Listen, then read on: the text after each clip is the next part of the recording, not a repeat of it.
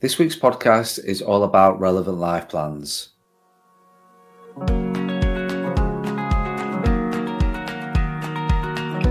Welcome back to the Mortgages, Money and More podcast. I'm Craig Skelton. And back on the podcast this week is business protection specialist Michelle Costello. Michelle was on a couple of weeks ago with talking and giving us an overview of business protection and looking at the 4 different types of policies that are out there. And the idea was we were going to get Michelle back onto the podcast, dissect it a little bit more, get into a bit more detail on each particular chosen subject. And this week is all about relevant life plans. So welcome to the podcast, Michelle. Hi there, you all right? Yes, good, thank you. Are you? Yeah, I'm good, thank you. I'm good. Good. Welcome back onto the podcast. Thank you. I would say I feel like the Grim Reaper coming back on again just to talk about things that you can put in place to protect yourself if you die. Exciting stuff. It's all exciting stuff, very Michelle. so. But the thing is, when you came on, like obviously you gave an overview several weeks ago in terms of business protection. We talked a little bit about then. It can seem a little bit overcomplicated. Yeah. Brokers don't talk about it because they think it's overcomplicated. Yeah. They think it's complicated, but it's not actually that complicated. When you sort of stripped it down on the podcast before, it made total sense to me from talking about the different plans and the benefits and who and what, explaining what it is. So I think I say we don't want to try and overcomplicate it today, but we do need to. There's a lot more we need to talk about on each chosen subject. So I think the main thing was, Michelle, I totally understood it from after recording the podcast with yourself and listening back to it. It made perfect sense on the different types of plans. So first of all, thank you. It was great to get you back onto the podcast. So that was the first time on the podcast. This is the second time on the podcast and delving into relevant life plans. So I didn't scare off the first time, which is good, which is always a bonus and always a benefit. So thanks for agreeing to come back on. So let's get into the detail of exciting stuff of relevant life plans. So do you want to just give a quick recap on exactly what a relevant life plan is? Yeah, not a problem at all. So, please. Yeah, absolutely. So, relevant life cover or relevant life plan, however you want to define it, in its very basic form, is simply it's a life cover. So, if I would still work in the corporate world, it would be in that world, it'd be a death in service, which I think to the general public that's more of an understandable term, a death in service. So, it's a life cover that basically pays out if you pass away as an employee of a business. And that's basically what it is. It's just being given a fancy or a different sort of name to define it as a different type of product because it's more bespoke to business owners. Right. Okay. But it's paid for by the employer, but then it's paid out to the beneficiary, whether that's a director, so as a limited company director, you paid out in relevant life plan. But it's like you say, it's like a death in service. That's the easiest sort of way to. Yeah, okay. Absolutely. Yeah, absolutely. Fine. So it's very much similar to a normal. When you look at personal protection, it's very much to life cover. With relevant life plans, can you add on critical illness cover as well? So it's a life cover, but by its definition, the critical illness side of things, that's not something you can add on under what you'd understand as critical illness cover with a personal protection. In the sense of all the critical illness cover with personal protection, there's a long stream and a long list of critical illnesses that are covered with definitions within that. Right. With the relevant life cover, some providers will offer that with what they define as serious illness cover. Right, okay. So it does cover cancer, but its definition of cancer is advanced cancer. Whereas you'd find a definition with cancer, in a personal protection, probably to be it'd be a wider scope. The definition of cancer, if that makes sense. So yes, it's a bit of a yes or no answer really, in the sense of it's not true critical illness, but there is some element of serious illness cover that's on there. But it's very much more advanced. Probably bordering on maybe terminal illness that that it'd be looking to cover. Right, fine. No, I get that, Michelle. So basically, like, if I'm looking for with the 50, 60, 70 definitions of on terms of a critical illness policy, what you're saying is relevant life plan. There are providers that will offer some kind of serious illness, but if you're looking for a true kick policy that's got loads of cover, children's covered, all that sort of thing as well. You need to be looking at a critical impact. So that's fine. It was just a quick question that just so I understood whether you can add that on. So I can, but it's just very basic stuff that you can add on from a serious illness point of view, not critical. That's right. Fine. Okay. Fine. Sorry to put you on the spot with that one, Michelle, but yeah, I think you need to know, absolutely. And if it offers that extra peace of mind to know that there are some elements there, then obviously it's worth people having that knowledge and that awareness. Absolutely. Okay. Fine. So when we talk about relevant life plans, I understand it's a life cover paid for by the firm. Sort of what are the main benefits of setting up a relevant life plan from an employer's point of view?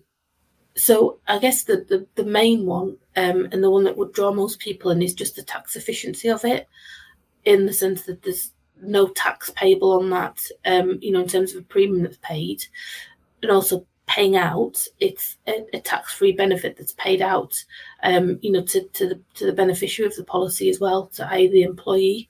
That is fundamentally the main benefit, is just the cost effectiveness of having that policy in place and having that policy through the business, as opposed to a personal protection, because it does the same job as a personal protection. It pays out if you pass away. It's just cheaper, so it's less coming out of your pocket to pay for that. Okay, so that's from an employer point of view. What about from an employee point of view? What's the benefits of taking out from a employee's point of view? I guess from it potentially would make you want to stay with that firm and that company that you're working for, in the sense of, it's, again, from a corporate world, it's deemed as a perk at work that you've got this life cover in place as a death in service. So you know that you have got some fallback for your loved ones if you were to pass away. And it might just stop you going into a big corporate firm where you are going to get these benefits. Might keep you loyal to your employee of the small business. Yeah, I guess as an employer, it shows that you care about your employee as well, doesn't it? Yeah, absolutely, and that you appreciate their skills and their loyalty, and the fact that they've chosen to work with you as a company, as opposed to looking to take the skills elsewhere. So it's just if I worked for a small company and that was to be an element of benefit to me, I think it would certainly be something that would make me consider, staying loyal to that company. Which is important in today's day and age. A lot of people are moving to firms which it's more about the culture of the firm rather than being a large corporate and things like that. So I get all that. And like I say, it does show that you sort of the care. So I understand the sort of the benefits. Who is like relevant life plans aimed at? So it fundamentally, it's your smaller businesses that don't have the means or the ability to take on the big, the big providers that can offer it, under a corporate umbrella. So your limited company. So your limited company tend to be set up. You potentially have a limited company, and you are the director of that company, and you are the only employee of that company as the director. So it's aimed at basically employees of small companies, to allow them to have something in place that is on offer, like I say, to big corporate companies as well, but at a cost that's affordable to them. Right.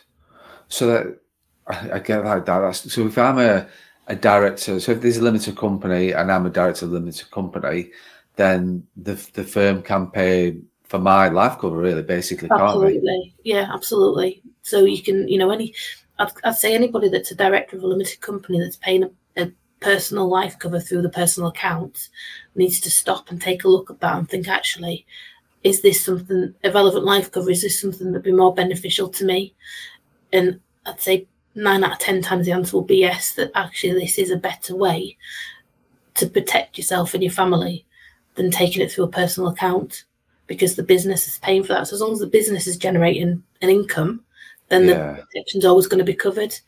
But then equally, if you've got it through a personal account and your business isn't generating an income, you're still not going to be able to pay it, personally wise, are you? So it's a win-win, really, in terms of having something in place that, like I say, is cost effective, tax efficient, and still gives that peace of mind to your family and to your loved ones. I think so. I'm getting the picture from myself that it's not that complicated, is it? Relevant. It sounds a relevant life plan or relevant life insurance. The name of the things is Exactly. Those people, it's like, because I must admit, even doing this job, when I first started diving into looking at these products, I was like, whoa, gosh, what? It bamboozled me. But once you dive into it all and actually look at it, the fundamentals are the same. It's a life cover. It's fundamentally what it is. But it's just it's a much more efficient, cost-efficient way to have life cover. It's basically the top and bottom of it. No, I know exactly. So when you look at the cost side of things, let's look at using, say, for example, a £50 per month life cover policy. We'll use those figures as an example. You've got to earn a certain amount and pay tax on that income to then pay your £50 a month policy, haven't you? Yeah. Whereas if it's gone through the business and done through a relevant life plan through business protection, it's not an income, so you're not paying tax on it. Yeah. Actually, it's an expense, which then offsets against your tax. Yeah, absolutely. So a no-brainer. Yeah. Why would you not do that? Exactly. But I think for most people, it's just a lack of knowledge, I would have thought. And then the other element will probably be just people having that time to look at it. But seek professional help, I would say, on that, in the sense of, that is, I keep saying, that's my bread and butter for me to do that legwork and take that time to find the right policy for you, as a business owner. So utilize that. What it's going to cost is a little bit of your time to sit down and go through details. But then it's me coming back to you with then, your options available, and you rubber stamping and saying, yeah, that's right for me, is that I'm happy with that. So all the interim work is done by a broker rather than yourself. So it's done by someone like you who knows what they're talking about, looks at. So if I'm we'll come back onto the process in a second. So we'll talk about the process now. So what if I'm sat here listening to this podcast thinking, I need to sort my business protection out? I need to speak to Michelle. What's generally the process that you would go through with a client from start to finish? So it's just a meeting that we'd have set up initially, just for me to, because I can't put anything in place for anybody, whether it be personal protection, whether it be a mortgage, whether it be business protection, without actually knowing anything about them. Because how could anyone put anything in place for anyone if they don't know anything about them? So it's initially that appointment that we'd set up where it's just a matter of just getting to know my client and who's sat in front of me, what's important to them, what the hopes are for the future, and basically understanding the business and how the business is set up for me then to be able to best place any protection, because we are going to go through the protections that are available, but there are, other than relevant life cover, there are other protections. So it's just that time spent just to allow me to understand the needs of that client in a nutshell is what we'd need to do, and understand what's important to that client moving forward. And then from that point, it's a takeaway for me to then find the right product that fits. Right. So you do your fact find, you understand your client, understand what their needs are. You then go away and find the right product for them. So then what happens after that is, so you find the right product for them. Do you then sit down with a client again and go through what your recommendations are? Absolutely. So it's a matter of then a follow-on appointment, just to say, this is what, from what you've discussed with me, this is what I've identified to be the right product and the right fit for you at this moment in time and for your business, and then go through them options. And then there is an application that needs to be completed. It is an insurance at the end of the day, so the insurer needs to understand, again, who they're looking to insure and make sure that they're happy to offer that insurance to that client. So there is that application process to go through, but then that is managed by me as well, to the point of, getting that over the finish line and to completion. And then it's just a matter of just being in contact. So, we're scheduling an annual review just to be sure, because obviously I think this last 18, 24 months has taught us that things can change so very, very quickly, without any warning whatsoever. So it's just a matter of just staying in touch and just ensuring, okay, so this is what we looked at 12 months ago. This is the reasons we looked at this 12 months ago. Are these still the circumstances now? And are these things that are still important to you now? And if the answer is yes, then fine. Have a good year. I'll see you next year. If the answer is no, then it's just a matter of going back through that process we've gone through 12 months ago, just to readdress what the needs then, are at that time. And obviously, if there's a change within that 12 months, then it's just a matter of reaching back out to the broker and saying, right, we need to have an intervention now rather than waiting, for that 12-month anniversary. Okay. And so just to understand, like, from a point of view, like we submit the application, is it just a similar sort of thing to the normal medical questionnaires and that sort of thing, medical history chats and conversations? Yeah, basically. Just like I say, because the insurer need to understand the person that they're looking to insure.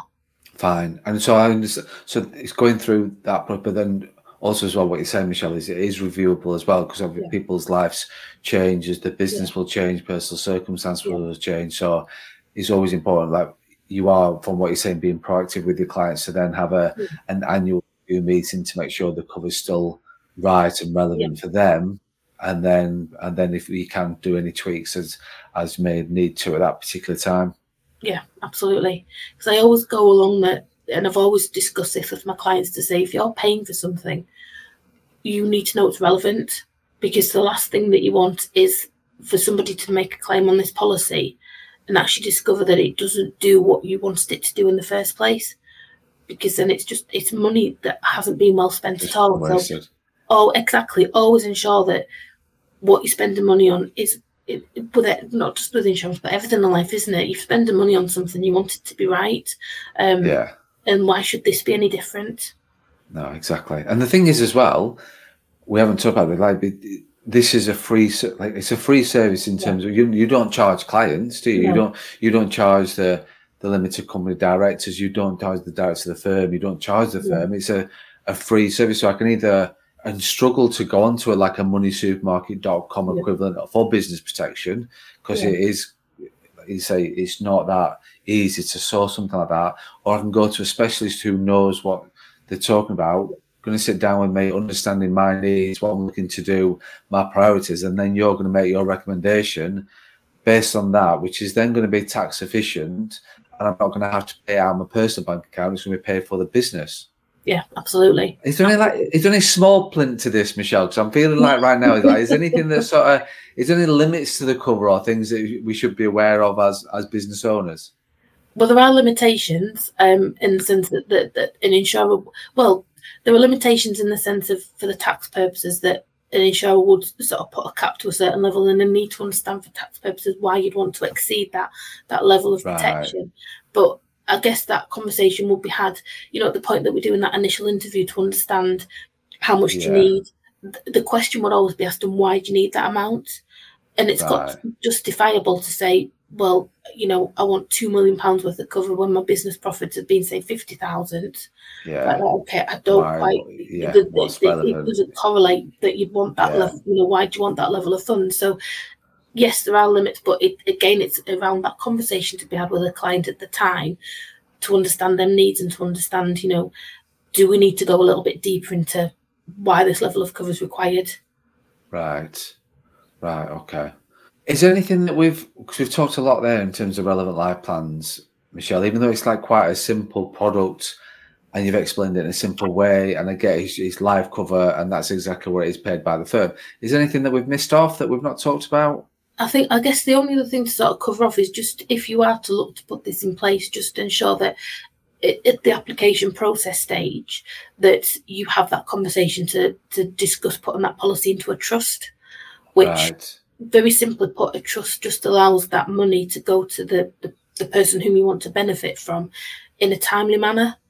And it moves the policy outside of your estate, so also has a relevance with regards to if inheritance tax ever came into play with regards to your estate, it makes it completely free for inheritance tax.